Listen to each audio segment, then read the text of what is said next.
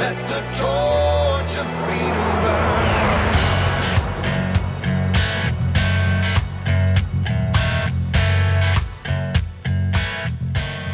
Welcome to the intersection of faith and the culture. It's Wall Builders. We're taking on the hot topics of the day from a biblical, historical, and constitutional perspective. And on Thursdays, we let you pick the topic. So you get to send those questions in, and we will tackle it from that biblical, historical, and constitutional perspective. The email to send those questions is radio@wallbuilders.com, radio@wallbuilders.com.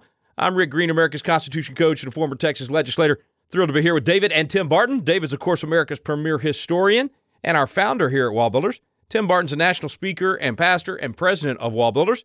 And you can learn more about all three of us at our websites, wallbuilders.com, wallbuilderslive.com. So both websites, one, wallbuilderslive.com, has all the radio programs, archives, all kinds of great information there.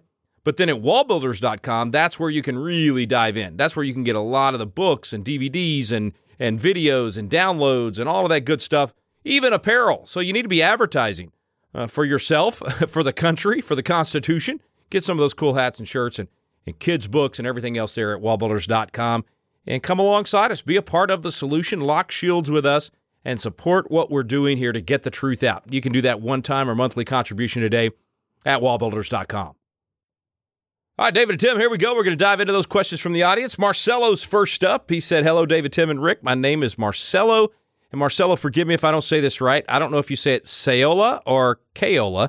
I live in St. Charles, Missouri. St. Charles is a suburb just outside of the St. Louis area. My question is, could Joe Biden have been impeached for incompetency from Afghanistan to the open border? Is there any way that he could have been impeached for incompetency? David and Tim, I've heard you guys speak at Grace Church in St. Louis, Missouri. Rick, I've heard you on Flashpoint many times. Thank you for all that you guys do. Marcelo. Okay, guys, great question. And a specific charge here for impeachment. My gut reaction was probably for incompetency. I would think 25th Amendment, but then the specific that he mentioned, Afghanistan, the open border, might be a better way to describe that even than just incompetency. But what do you guys think? Yeah, this has turned into a partisan argument over recent years. It shouldn't. It has, because people don't understand the actual wording of the Constitution. And the actual wording is clear in the debates of the Constitution. Plus, if you go to early commentaries like Joseph Story's Commentaries on the Constitution, 1833, or William Rawls' A Familiar Exposition of the Constitution, 1825, these are all people that talked about it. And the reason that's significant is the subject covered most often in the Constitution is impeachment, 6 clauses on it. So the commentaries did a lot on it. So what can you be impeached for? Well, the Constitution says high crimes and misdemeanors. But misdemeanor now, we think that's a lesser than a felony. It's a crime. Misdemeanor in the dictionary was merely bad behavior. If you do things that are considered bad behavior, something that offends the public or they're upset over, I mean, if you look at there have been dozens and dozens of impeachment investigations, not that many impeachments, convictions, but investigations. I mean, go back to Andrew Johnson, President of the United States in the Civil War after Abraham Lincoln. He was impeached and came within one vote of being removed from the presidency because he fired a popular cabinet member that Congress liked a lot. Now, what law did he violate there? But again, it's what a majority of the Congress is willing to say, this is unacceptable. The trick is it is now political, and that on the Democrat side, they're not going to vote to impeach any of their guys. On the Republican side, they're not going to vote to impeach any of their guys. And so you have to have 2/3 in the Senate. And with the split Senate the way it is, you're not going to get 2/3 in the Senate to agree that Biden is incompetent, whatever that incompetence may be defined as, whether it's Afghanistan or open border or anything else that he's doing, all the climate change stuff, all the stuff he's doing with debt, it doesn't matter. You're going to have to get 2/3 in the Senate to remove him, and that is not going to happen in this polarized, this weaponized climate. But can it be for incompetency? You bet. If you can get a majority of the House to do a bill of impeachment, if you can get 2/3 of the Senate to agree with it, absolutely. Well, and Dad, too, I think that we could probably look back and say impeachment was always a political tool. Yes. Because it's part of how government works. But it was probably a little different when people had a better constitutional understanding, when we had congressional leaders that understood more the role of the federal government, the reality of the jurisdiction of the 3 branches of government, then it wasn't used as much as do we like somebody or do we dislike somebody, right? When Democrats wanted to impeach Trump because they didn't like him. I mean, certainly we could argue that they had their quote unquote reasons, but the Russia collusion, that was very clear from the very beginning with the intelligence that many members of Congress had, including Democrats had, who were sitting in some of those intelligence briefings where stuff was classified. So they knew from the very beginning who some of the major players were, and they would have known this wasn't Trump. They just were, because of whatever maybe classified information until they had, they probably couldn't say some of it. Nonetheless, there were then Republicans that when Biden became president, Republicans now control the House. There's Republicans saying, hey, we need to do with them what they did to us. And so what we are seeing is not that it's now becoming more political than it was, but it's now being used in a more frivolous way based on how somebody feels than is someone actually competent? Is what they're doing constitutional? Does there need to be accountability for violating jurisdictions, et cetera, et cetera?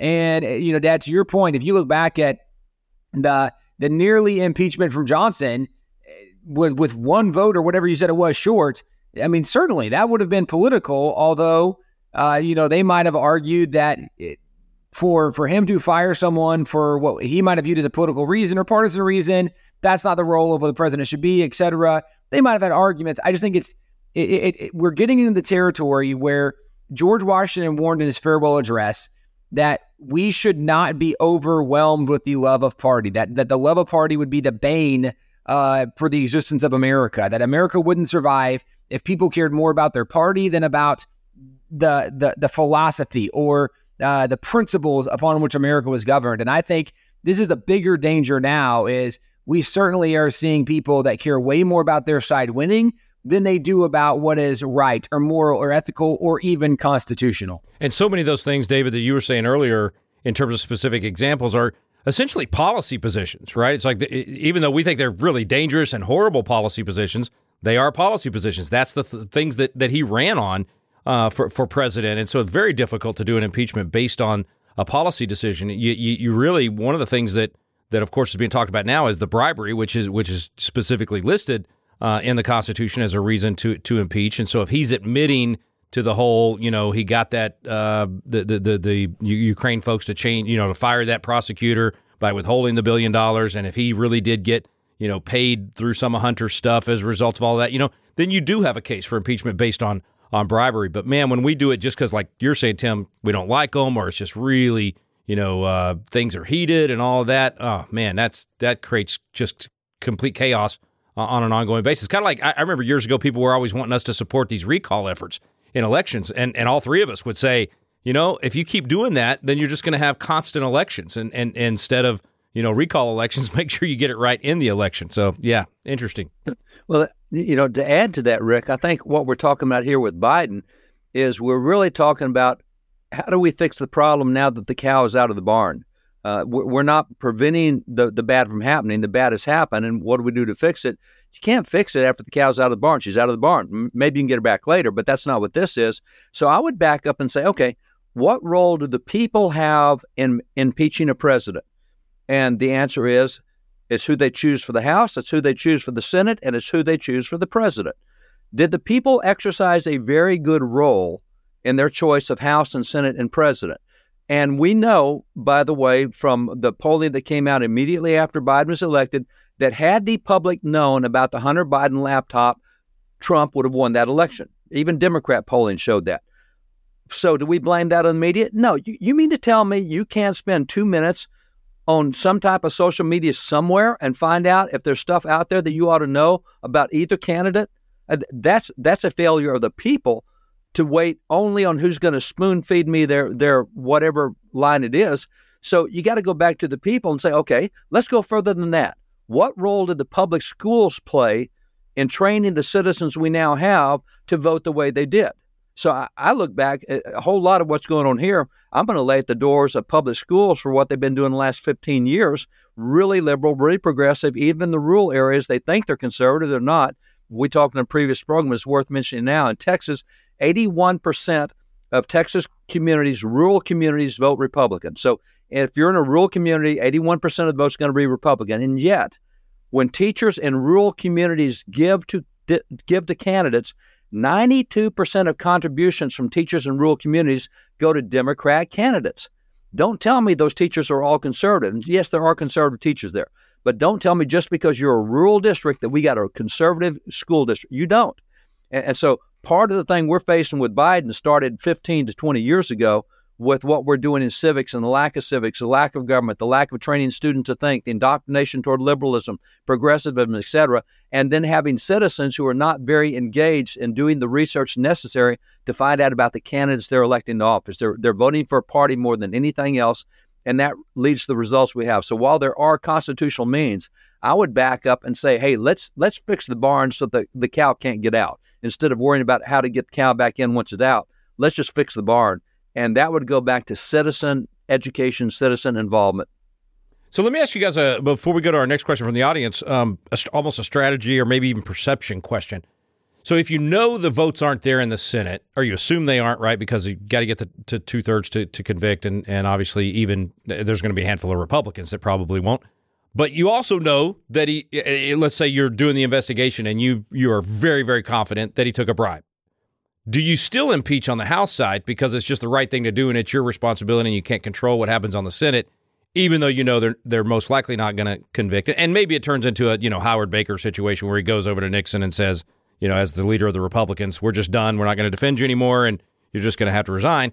Or maybe it turns into a knockdown, drag out, and it hurts the Republicans in the election of 2024. I mean, what would you guys? I know we're not there, and they got a lot more inside baseball than we do, but we also talk to a lot of the members too. I mean, what do y'all recommend that the House does with this? What seems to be an obvious pay-to-play bribery situation with the Biden family. I think you have to pursue truth and you have to pursue justice regardless of what the outcome is. You go back to what John Quincy Adams said, duty is ours, results are God's. You took an oath to uphold the Constitution, follow the rule of law. You have to pursue that, even if people say, hey, this is political persecution.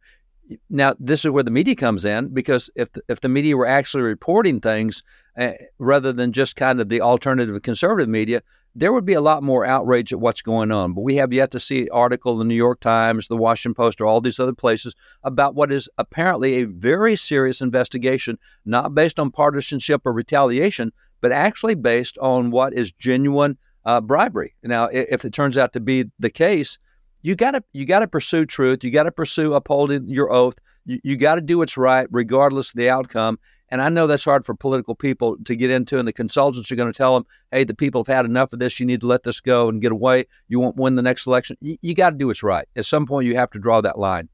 Well, I wonder, because sometimes I'm too easily. I got a little too much Peter in me. Like, I want to chop off the ear way too quickly. And so you notice I didn't give away where I was on it, or at least I try not to sound too biased in there, because I really genuinely wanted to know what y'all thought about it. I was going to say I tend to want to fight too easily because I watch UFC every weekend. But knowing that Tim actually does jiu-jitsu and does the actual fighting, well, all I do is watch it, I didn't think that would be the best analogy. So I don't know, Tim, what do you think, man?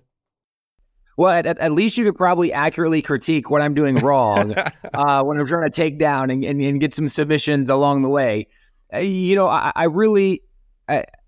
think it's something that as we are finding out more and more information, right? One of the things we've talked about, even when we look back to the elections, and I had questions about, was there election fraud? And the idea where we said, if there's that much smoke, you just feel like there has to be fire somewhere, when it seems like there was so much illegal activity and fraudulent ballots and, stopping the voting count up in Michigan at, whatever it was, 2 a.m. and they pick it back up 2 hours later. And all of a sudden they magically found 250,000 ballots for Joe Biden. And there were so many things that it seems like if there's that much there, maybe somebody should investigate it. And what we said back then was what we care about is having transparency and honesty. Yeah. And I think if we look at the Joe Biden scenario, one of the reasons that there should be a lot of question marks is there's such a lack of transparency. And what we're finding out more and more is that they set up all these alternate business accounts, and he was using alternate fake names. And right, maybe if you were a vice president, maybe that's quite normal for vice presidents to use alter names, alter egos. Like, maybe it is, but what we're really looking for is what is transparency, what is true, what is honest. And the more we are seeing, the more it certainly does seem like there's been a lot of wrong activity. Now, this should not be surprising coming from the Biden family, and not just because it's the Biden family, because this is what we see when you have people that have been involved at the federal government level for that long. The amount of corruption that you know has to be there. How does Nancy Pelosi have a net worth of over $200 million when, right, she's made roughly below $200,000 a year her whole life, which that's a really nice salary. That doesn't get you to $200 million net worth. Or Mitch McConnell. How does he get somewhere between $40 to $50 million net worth? It seems like there's something more going on. And especially now, if we can track, and not we as in us, but as people are identifying and the government is tracking that there was millions, tens of millions, $20 million coming from foreign nationals into some of the Biden family accounts. It just seems like there's a lot of stuff that's not good there. And so, Dad, to your point, I think that you should pursue truth and you land where truth lands. And if somebody's done a lot of illegal things, they should be held accountable for doing illegal things. And that should be the way it is, regardless of who it is. That used to be the old adage that no one is above the law. That's the way it should be. We should prosecute the criminals that are doing criminal behavior, regardless of who they are. But what it seems is more and more is if you are, number one, a Democrat, or number two, if you are an elected official who has a lot of power, it seems that you have some kind of unnatural immunity from whatever bad behavior, bad choices, bad decisions, illegal things that you have engaged in. And hopefully that's not where this finishes with Biden, but certainly that's a precedent we've seen for decades that I'm not sure right now that we see a Congress that has the will or the courage to change that. All right, guys, good stuff. We're going to take a quick break. We'll be right back with more of your questions. Please send them in to radio@wallbuilders.com. Stay with us. You're listening to Wall Builders.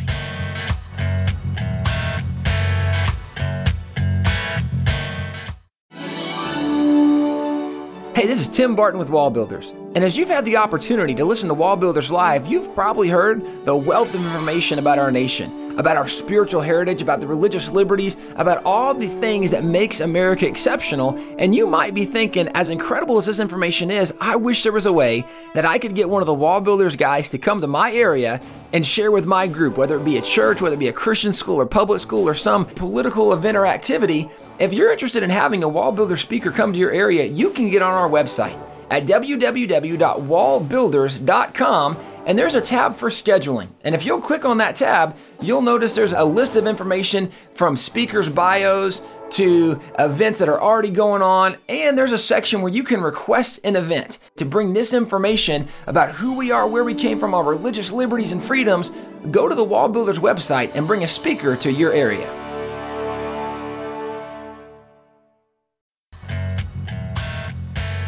We're back here on Wall Builders. Thanks for staying with us. It's Foundations of Freedom Thursday. Send those questions into radio@wallbuilders.com. And about to dive into those additional questions, but on the break, David said, before you do, more to cover. I get to interrupt. He's ready to impeach somebody. I don't know. It might be me. Rick, you are all the time on every one of these programs, and very rarely are you the target of a question. So I've got a question for you. This comes Wait, I need my phone a friend. I'm going to call Tim Barton. Let's see. I'm ready. This is from SC in Arizona. It says, "Hi, Rick, Tim, and David. I'm so very thankful to our Lord Jesus Christ for all you do for our biblical constitutional republic. Question. It is my understanding that in California, Colorado, Minnesota, New Jersey, New Hampshire, and Arizona, Trump has been removed from the ballot. I'm not sure who I'll vote for, but I'm incensed by what appears to be a clear and intentional election tampering. Am I seeing this correctly? I reside in Arizona. If this is election tampering, what is the right course of action a citizen can take to counter this egregious infringement on citizens' right to choose who they want?" Rick, what do you got? Well, first of all, just to correct our listener, none of those states have actually removed him from the ballot. There are suits that are asking. I think Michigan, even just a couple of days ago, the judge threw it out and said, no, you can't take him off the ballot. You know, they're trying to use this.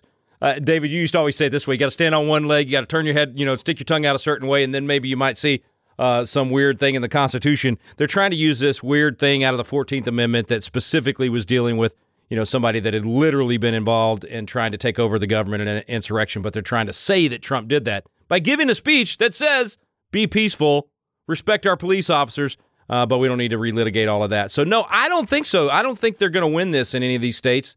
Now, I say that, and then we have, the president getting indicted in Fulton County for simply questioning the election. So I guess nothing's off the table. But so far, they haven't been able to keep him off the ballot. All right, I got one more for you, bro. You don't get out that easy. That was a short answer. You want to elaborate on that? I mean, you had all these years of sitting behind the mic and not getting to say all that much. This is your chance, bro. You know what? I'm literally sweating. I'm like nervous. I feel like this is like when we did those shows like 10 years ago, and you would pull out the second grade reading test and try to get me to even pronounce loquacious or some weird word like that, and then have to spell it. And did I even say that right? I don't even know. But yeah, so now I'm nervous. Go ahead, man.